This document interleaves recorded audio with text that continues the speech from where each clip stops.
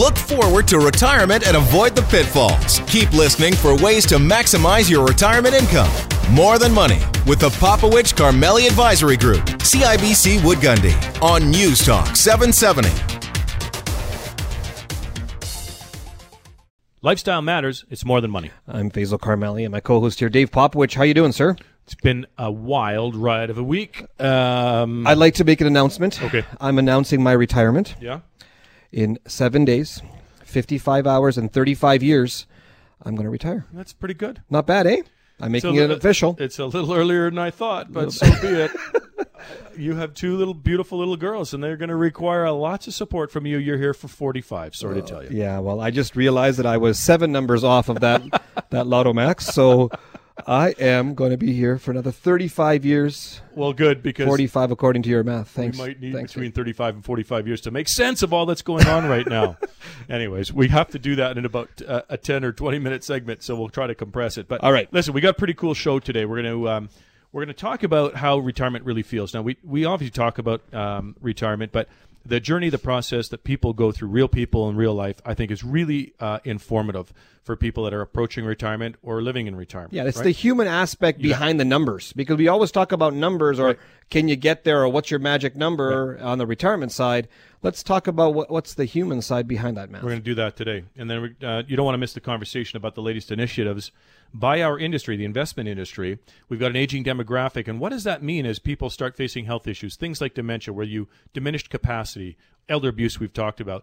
What should you set up as a protection for yourself and your family? I think if you are in retirement or you have parents that are in retirement, you should definitely listen to that one part, because that's going to be very important to find out some of the clues. The conversations we have with clients, we can kind of identify if there's something wrong, right? And if you're living away from your family members, or you're just not as in that kind of a conversation like we get with our clients, you might want to be tipped that your loved one is going through a tough time right now. But it's not as easy as you might think, and we'll talk Correct. a little bit about that now.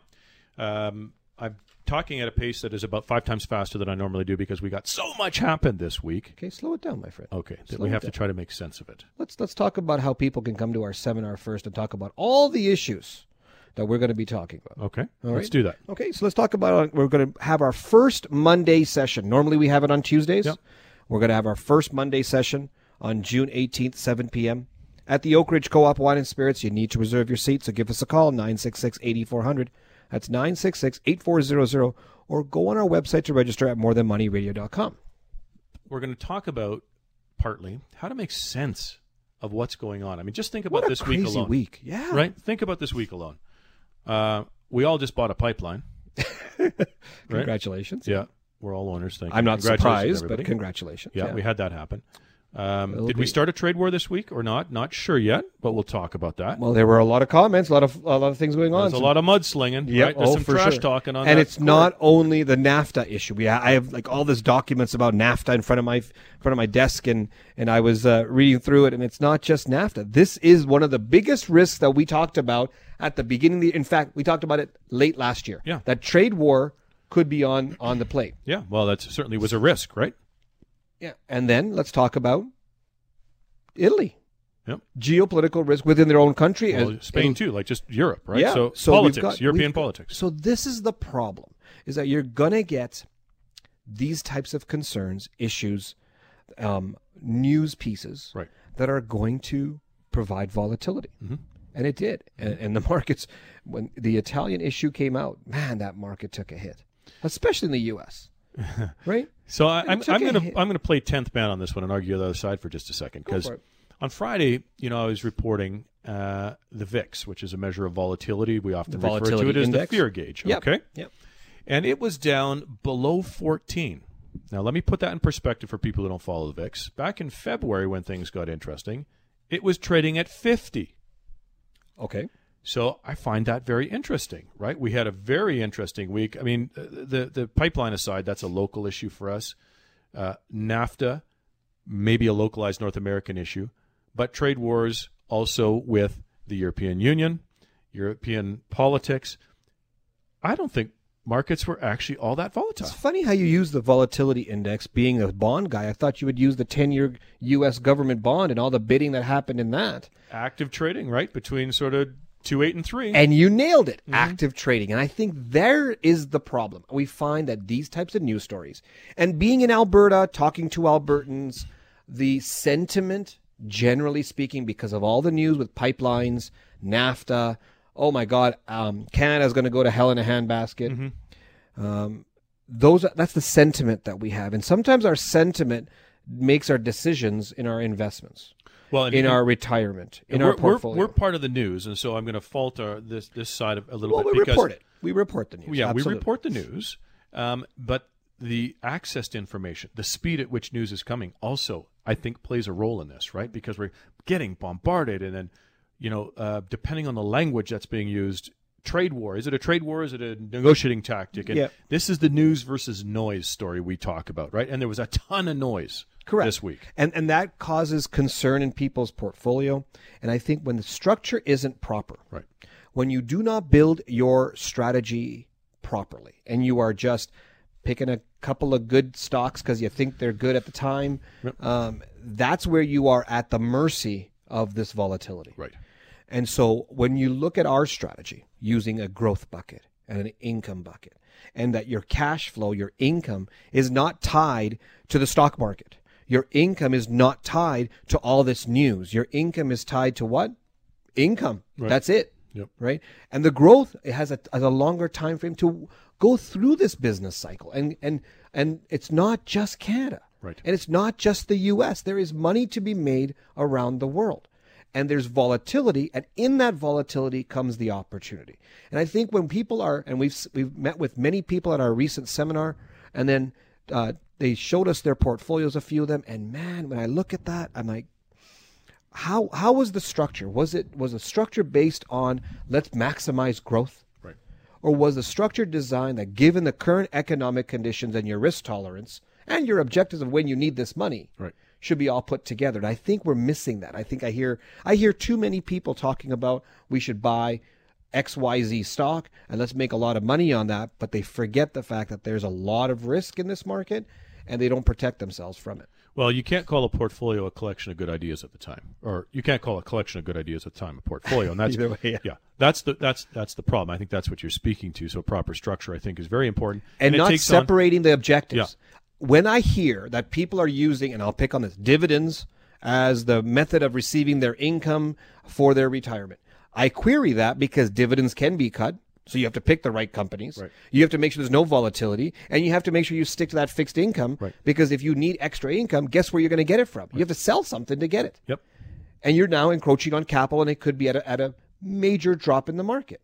And it's amazing how many people have been trained in this in investing by just following get dividends equals good income. Good income means I can retire. Right. No, it doesn't. Right. It can actually kill your portfolio, and more importantly, totally change your lifestyle in retirement. Yeah, and that's that's the big risk, and that's what we don't want anybody to have to suffer through. Okay, we're going to remind everybody about the upcoming seminar.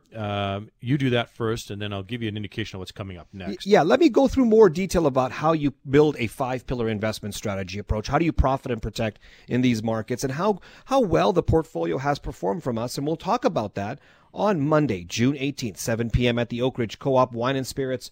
You need to reserve your seat, so give us a call, 966-8400. That's 966-8400, or go to our website to register at morethanmoneyradio.com. And don't forget, that's a Monday, not a Tuesday, on June 18th.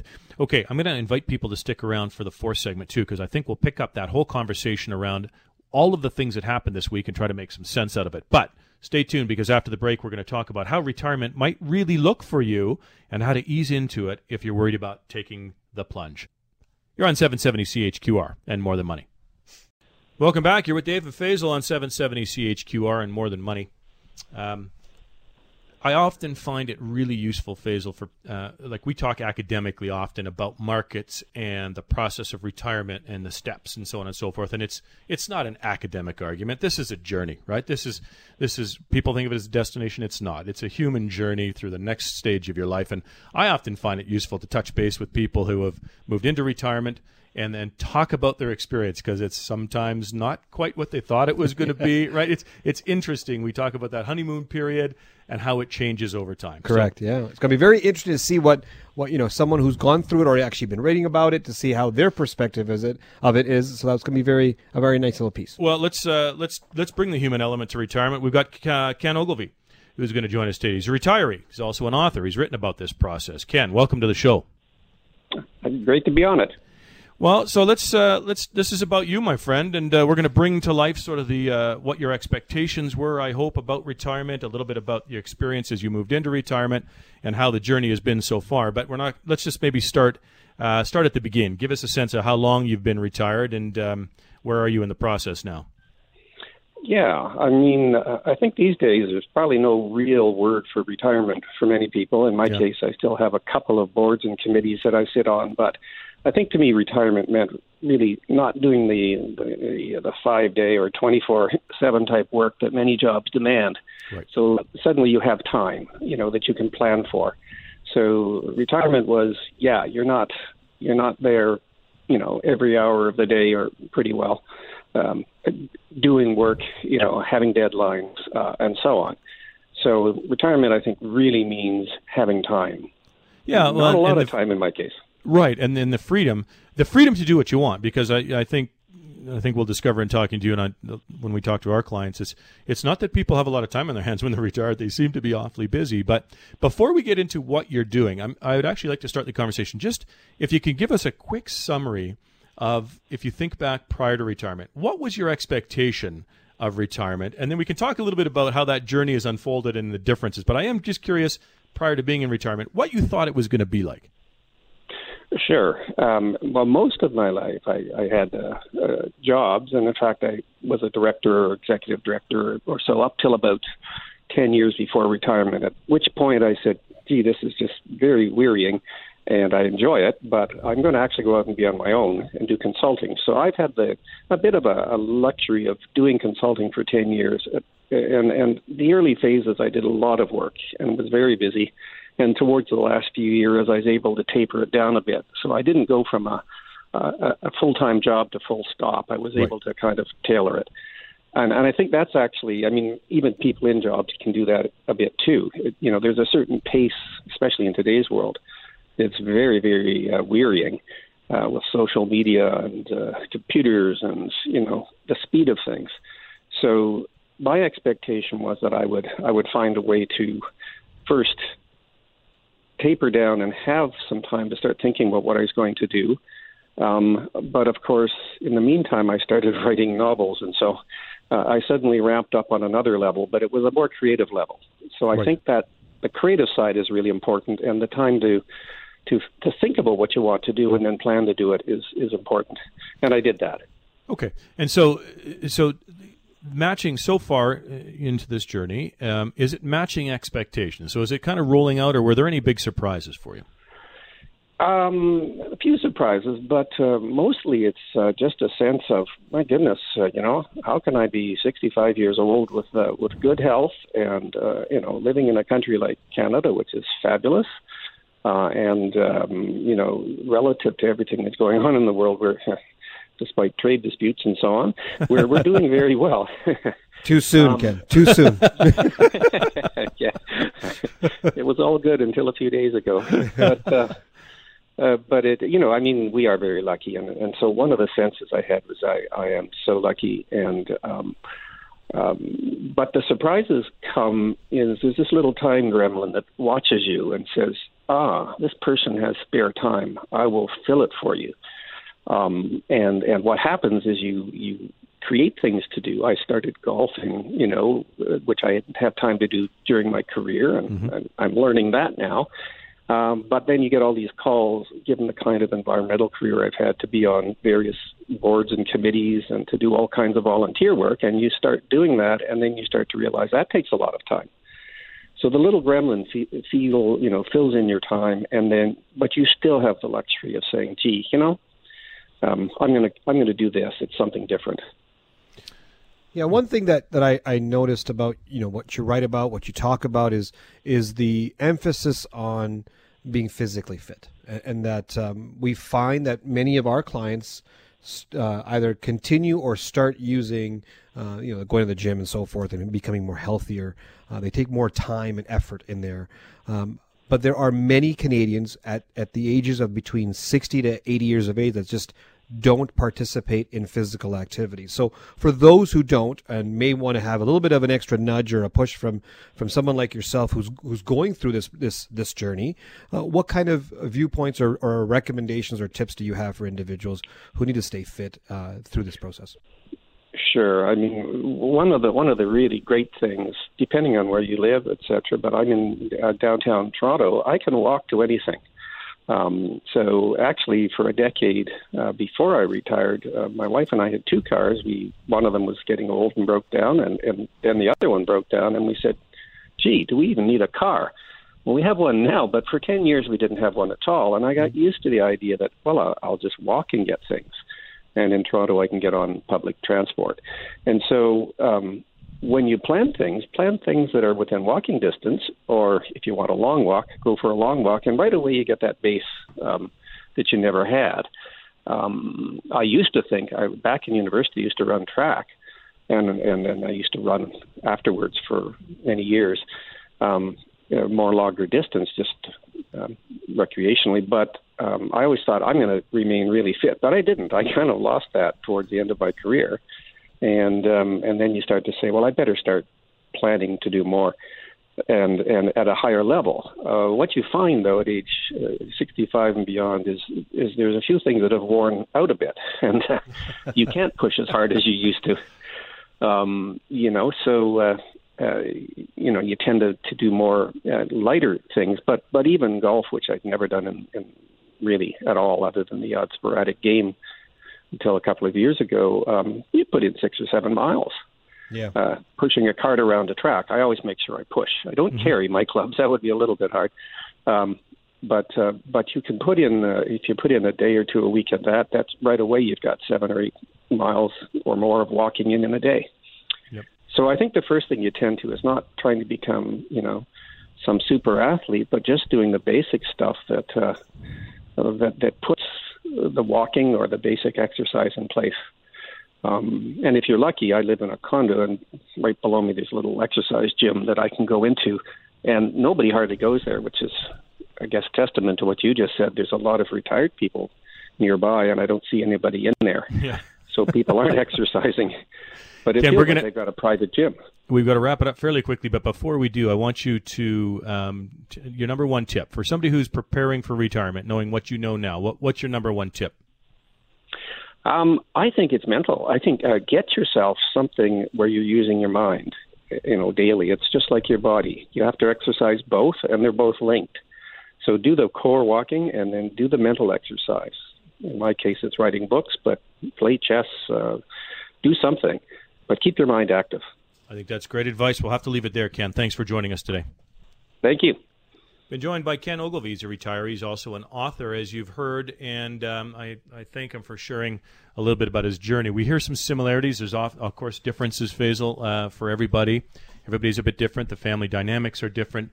But the process, there is a process that we go through, right, to make the transition out of that full-time, 24/7 paid employment that you got to be there to whatever that next stage is going to look like for you. And we're going to talk about that process and how to build it properly. Correct. Yeah. From a financial structure, our 4-bucket asset dedication strategy is designed to bulletproof that retirement and ensure your lifestyle never retires. And that's going to be on Monday, June 18th, 7 p.m. at the Oak Ridge Co-op Wine and Spirits. Now you need to reserve your seats. So give us a call at 966-8400. That's 966-8400. Or you can register online at morethanmoneyradio.com. And at that seminar, we're going to provide a copy of our book as well, complimentary to anybody who attends. It's called Bulletproof Your Retirement.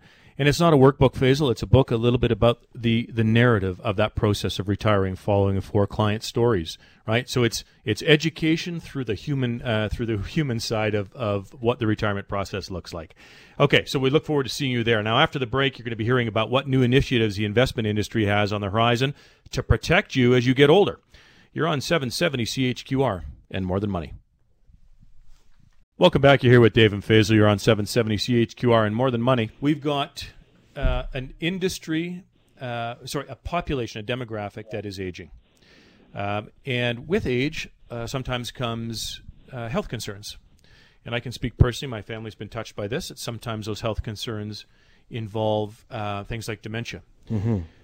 And these have implications on our industry and how we handle people who might be facing those kinds of challenges, to keep it in their best interest and to protect people from those who might want to take advantage of that. That's right. Right? And so it's going to become a bigger and bigger problem. And to help understand a little bit about the industry and some of the things we're thinking about, where we're going to try to address some of these concerns, we've got Michelle Alexander joining us today. She's the Vice President of the Investment Industry Association of Canada. Michelle, thanks for taking some time with us today. My pleasure. Thanks for having me. So let's talk about this demographic shift that's happening. We're all aware that as a population, we've got the baby boom generation getting older, moving into retirement. And as we get older, as I said at the outset, there are some challenges that may come with that. So tell us a little bit about what protections are currently in place for our older loved ones, or your own investment accounts if you're an older person.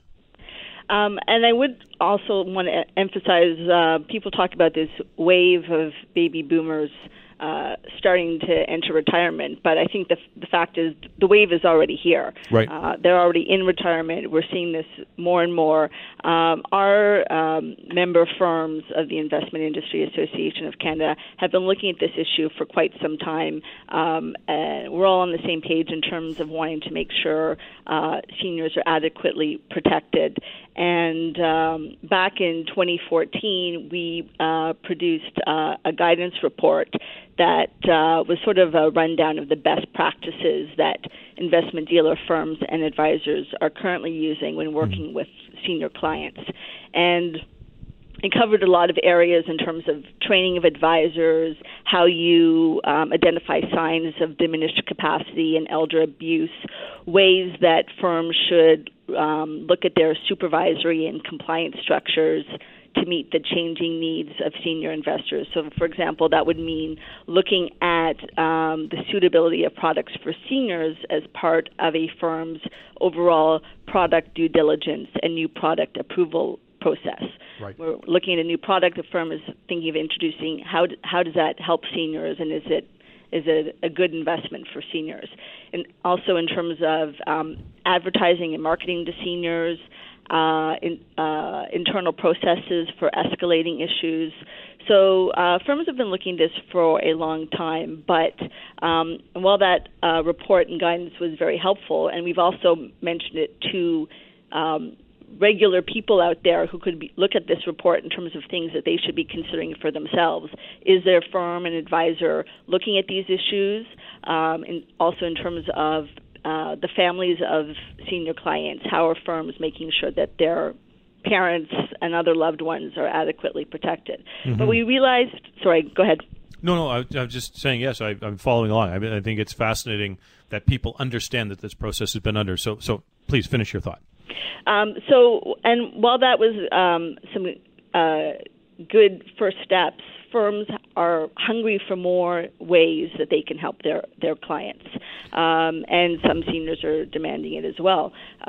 So one thing that we've been looking at within the industry, and we've recently sort of joined forces in Ontario at least, the Ontario Securities Commission recently issued a senior strategy, and it aligned a lot with the work that the IIC was doing internally with our private client committee.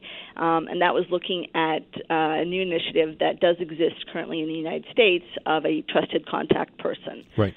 And that would be a way for firms to make sure that when they open an account, and it doesn't just apply to seniors, it would apply to anyone. Mm-hmm. You open an account, and is there, you ask the client, and it's their choice if they choose not to provide it, that's completely their prerogative, to put down a person as their trusted contact person that the firm could contact in case of issues of diminished capacity, of potential suspicion of elder abuse. Yep. And that person wouldn't have any authority over the account. So, for example, parents, the widowed mother lives in Calgary, no children are around, daughter lives in Toronto.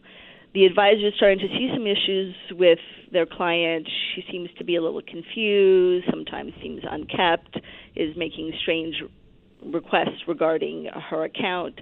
So that way the advisor would be able to pick up the phone and call the daughter in Toronto and say, you may want to check in with your mother. There's some things going on, and we're a little bit unsure of whether, everything is all right. Can you just touch base with her? And that's really sort of the main point. It's not for that daughter to take over the account or make any decisions, but just to be able for the advisor to know that there's somebody who can look out for their client. Really, more importantly, all clients, especially seniors, should make sure they have a power of attorney for property in place. The fact is that a lot don't, and so this trusted contact person type of initiative would at least be a less legal authority, but just a way to make sure that advisors have some way of making sure their clients are okay. So Michelle, what would you recommend or provide some tips for people to kind of go through the process of who should that person or that contact person be? Because in your example, you picked, they're a widow and they have a daughter out of the city or out of the province, and that I can see that happening. What other ways or what kind of process should a person be looking at to have this type of selection made, which could be completely different than, for example, a power of attorney or an executor in your will? I mean, it really can be anyone. In the United States, where they have this as a new requirement as of February 1st, it's really just someone over the age of 18 with, mental facilities in place, etc. But it should be someone the person trusts. The problem is, unfortunately, is when you're looking at elder abuse.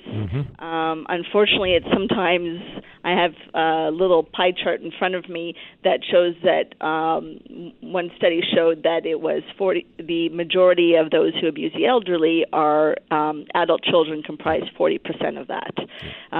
Spouses are 15%. So unfortunately, it's those nearest and dearest who sometimes can be the problem, but that's not the case, obviously, for the majority of people. So it can be a child. It can be. It cannot be the financial advisor. That is definitely something that shouldn't occur. But a relative, a sibling, even a friend, or anyone else really who that client trusts that can and is close enough to that person that they can make sure that they're checking in with them and making sure things are okay. So let's say you do get appointed as a trusted contact person, and then the advisor calls you up and says, okay, we've got some concerns. What do you need to do as that trusted person?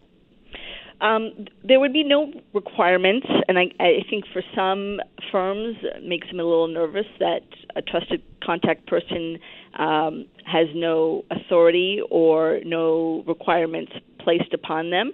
But this is really just a first line of defense. If you're getting to the point of already having to contact a trusted contact person, that means the advisors had some issues. They're not just going to pick up the phone the first time they can't reach their client. So it's at that point where they're asking the trusted contact person to check in with the client. Are they okay? Go in and sit down with them if there's concerns about diminished capacity. Call their lawyer. Is there a power of attorney already in place that person knows about? Get that person involved. Get someone else involved and meet with the client to make sure that issues of abuse or diminished capacity, are they in fact present or not? And then the next question is what next steps may need to occur at that point. And so just for some of the people out there who are thinking, I have a living will or a personal care directive, I've selected a person that I trust to handle my health care, myself in the event, why not just go to them? Why are we picking potentially somebody different? Well, I should mention that there are two different, legally there's a power of attorney for property and a power of attorney for health. Correct. Those are completely separate documents, legal powers of attorney. So a living will for health is it could be the same person that the client appoints, but under law already, those are two different types of documents with potentially different individuals. And it's really making sure that the advisor knows who that person is. It's, the client may think that the advisor has that information. If we make it a requirement, a regulatory requirement, that the advisor at least has to ask the question, then it prompts the advisor and the client to have that important conversation of powers of attorney, what's to happen in the future, who are the right people to contact, because as we all know, nobody wants to talk about those types of uncomfortable issues. Yep. Clients sometimes push back. Advisors sometimes feel awkward raising the issue of diminished capacity with their client. But if you have those conversations early, and again, we're talking about a trusted contact person requirement, not just for, say, over the age of 60 or 65, but for every client, because it happens at some point, could happen to all of us at some point. So the question is, why wait till 60? Why not do it when you're 40 or 30 and first meeting with your advisor? And it's up to the advisor to ask those questions as well, as difficult as they may be, because for advisors as well, to get into an issue after the fact of a dispute or a complaint regarding, someone, family member saying you followed my mother's instructions and now she's depleted her assets, that's not a position any advisor wants to be put in later on. Very good. Michelle, we have to leave it there. I want to thank you very much for your insight. Thank you very much. I appreciate the time. We've been joined by Michelle Alexander, Vice President of the Investment Industry Association of Canada. This notion of Health Bucket and the effects it can have, the legacy, the effects it can have, protecting yourself, the whole 9 yards. It's all part of the sort of the wealth strategy, the conversation, the big picture conversation about retirement. Michelle is correct. These things can happen earlier, but the fact of the matter is, as we move and get a little bit older and move into that period that we often call retirement, these are the things that creep up on us, and we need to have that broader conversation. And we're going to have some of that conversation on our upcoming seminar. That's right. On Monday, this is a Monday, June 18th, 7 p.m. at the Oak Ridge Co-op Wine and Spirits. Now you need to reserve your seats. So give us a call at 966-8400. That's 966-8400. Or go on our website to register at morethanmoneyradio.com.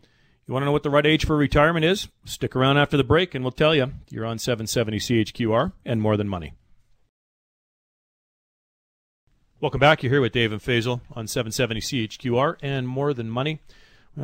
Interesting couple of topics so far today, but I want to swing back to something we talked about at the beginning. Okay, at the beginning of the show. Beginning of the show, because we talked a lot about this. Was a crazy, really interesting week, right?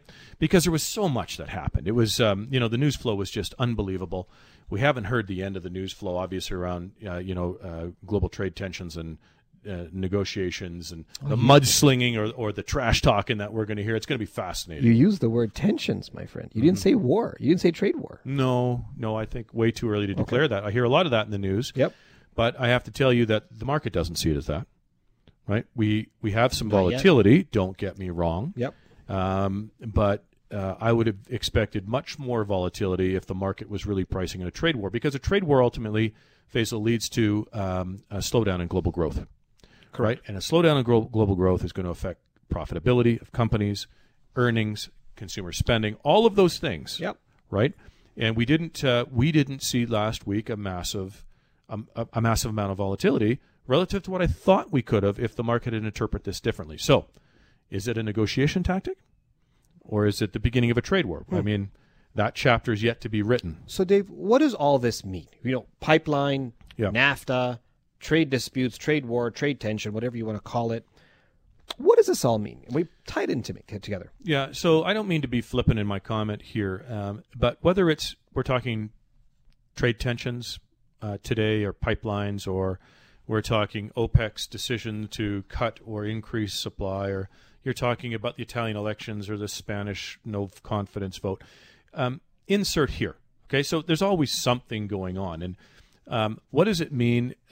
It means that you better be properly, you better have a good, strong investment thesis, that you can take this information and compare it against the thesis, because it's only in doing that you can determine whether or not this is news or noise, right? And that's where we started the conversation this morning, or the first segment of this show, where we were talking about trying to distill that. And that's very difficult. It's very difficult for people, and it often leads to emotional responses in investing versus proper strategy based on family dynamic, based on your goals and objectives as a family, based on the income, all of those things that you talked about in the first segment. Correct. And I think where there's two different games that are being played from individual investors and advisors out there. Sure.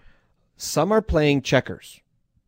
Every topic that comes up in the news, they react by making a jump. Right. Okay?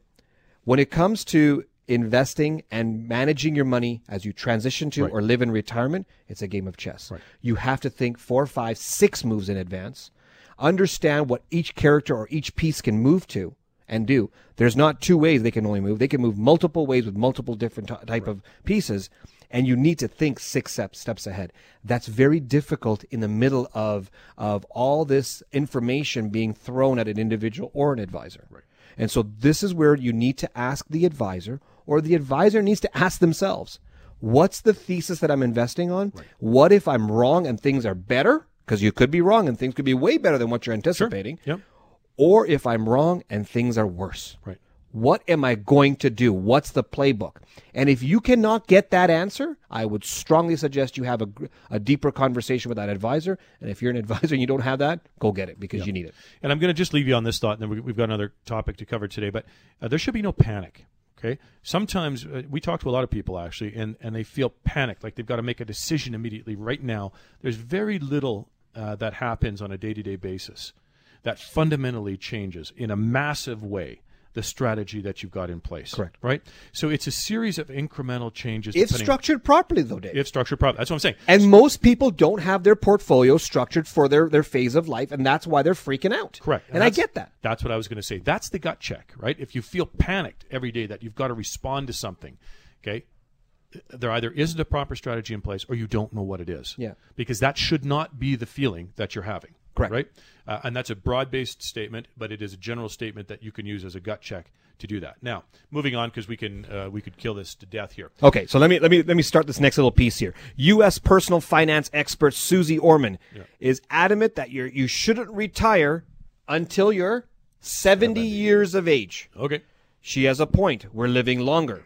So it does make sense to work a few more years to stay active and build your retirement savings. Thoughts? What if I hate my job? Okay, what else? What if I don't need the money? Good. What if I don't want to? Yeah. When did we lose the concept of choice and the ability to choose our future and our careers and our retirements? The concept, and I really respect Susie Orman. No disrespect to her when I'm saying this. I understand where she's coming from a mathematical perspective. And most Americans, just like most Canadians, don't have enough money to save for retirement or don't have enough savings for retirement. And so they do have to delay their retirement. I get that. But there are many, many Canadians that can just properly structure their financial and wealth and actually be able to enjoy their lifestyle in the time that they want to. Yeah, Susie Orman's a smart gal. She's well respected and well written. The problem with that statement, when you read it, it's out of the context. It's the rules of thumb, the blanket statements, and they don't apply, right? So, in all due respect, that's right. We give Susie opines on a bunch of different topics here, but the fact of the matter is, people need this. We speak to the process of retirement. Okay, is 70 the right number? Well, I remember very clearly early in my career when I was a rookie, talking to a gentleman who was a doctor, a radiologist in Calgary. And he was 80 or 81 years old at the time, working full-time. He didn't need the money. Trust me. He didn't need the money. I said, why are you doing it? I like what I do.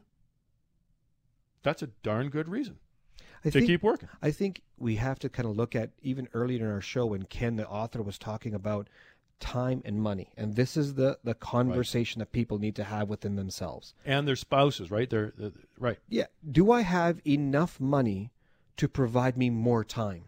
Because you can buy time. Yes. If you have to go to work, that's a different story. Right. But if you don't have to go to work, now you've been able to buy time by spending your savings to enjoy or do the things you want to do. Right. And if that means changing from a laborious job into a non-laborious job, creative or something else, or you just don't want to work anymore and you want to do the things that are on your bucket list that have nothing to do with your career. Right. That's okay. Right. But what needs to be done is you need to sit down and have a strategy. You cannot leave it up to, I hope it works out. Well, you can, but you just might. You can't. No, you can't, because it may not work out. Why put that risk on at all? I was going to say. So you can't do that, Dave. You can't just say, I hope it works out and leave and let your life continue on that way. I've seen some people do it. I know, but that doesn't mean you should do it. What I'm trying to say is you need structure in that process. You need a process. You need a strategy that matches, that provides you with income growth over the lifetime, reducing your tax strategy, making sure whatever's on your bucket list reaches its full potential. Yeah, and it starts with thinking a little bit about what your lifestyle is going to be, right? And I think that Susie would agree with that. If you're sitting down, right? If you want to work to 70, that's fine. Correct. It's choice. If you need to work to 70 for financial reasons, okay, that's fine. But again, you can reassess what your lifestyle costs are. Maybe I don't need to be working full-time. I can be doing part-time. I can switch to something else. I don't get paid as much as I was, but you it's have less choice. stress. And that's all I'm saying choice. is do not have this one-size-fits-all concept of you have to stay till you retire at 70 or anything anybody says. You have choice, but you need to do the analysis on that choice and to see if it works. I agree. And in fact, that's the entire conversation that we're going to have at our upcoming seminar. It's about bulletproofing your retirement. And it is a process of self-discovery, working backwards from what that lifestyle is to make sure all the analytics are done and that you can, in fact, deliver on that vision that you've created for yourself and your family. And that'll be on Monday, June 18th, 7 p.m. at the Oak Ridge Co-op Wine and Spirits. You need to reserve your seat. So give us a call, 966-8400. That's 966-8400. Or go to our website to register at morethanmoneyradio.com. Retirement, my friend, is a human experience, and we've talked to literally hundreds and hundreds of Calgarians every single year about that process, what they're dreaming about, what they envision, and what their fears are, right? And over the past 9 years of having this conversation, it's been very interesting to not only be able to provide that structure that you talk about, but to learn from people. Right? Real people going through that process. And if you want to continue learning and understanding what your choices are in retirement, you can listen to these shows and your past segments on morethanmoneyradio.com or get them delivered directly to you by searching for More Than Money CHQR on iTunes or your favorite podcast app. You're listening to 770 CHQR and More Than Money. David Popowich and Faisal Carmeli are portfolio managers and investment advisors with CIBC Wood Gundy in Calgary. The views of David Popowich and Faisal Carmeli do not necessarily reflect those of CIBC World Markets Inc. Clients are advised to seek advice regarding their particular circumstances from their personal tax and legal advisors. If you are currently a CIBC Wood Gundy client, please contact your investment advisor. CIBC Wood Gundy is a division of CIBC World Markets Inc., a subsidiary of CIBC and a member of the Canadian Investor Protection Fund and Investment Industry Regulatory Organization of Canada. David Popowich and Faisal Carmeli are portfolio managers and investment advisors with CIBC Wood Gundy in Calgary. The views of David Popowich and Faisal Carmeli do not necessarily reflect those of CIBC World Markets Inc. Clients are advised to seek advice regarding their particular circumstances from their personal tax and legal advisors. If you are currently a CIBC Wood Gundy client, please contact your investment advisor. CIBC Wood Gundy is a division of CIBC World Markets Inc., a subsidiary of CIBC and a member of the Canadian Investor Protection Fund and Investment Industry Regulatory Organization of Canada.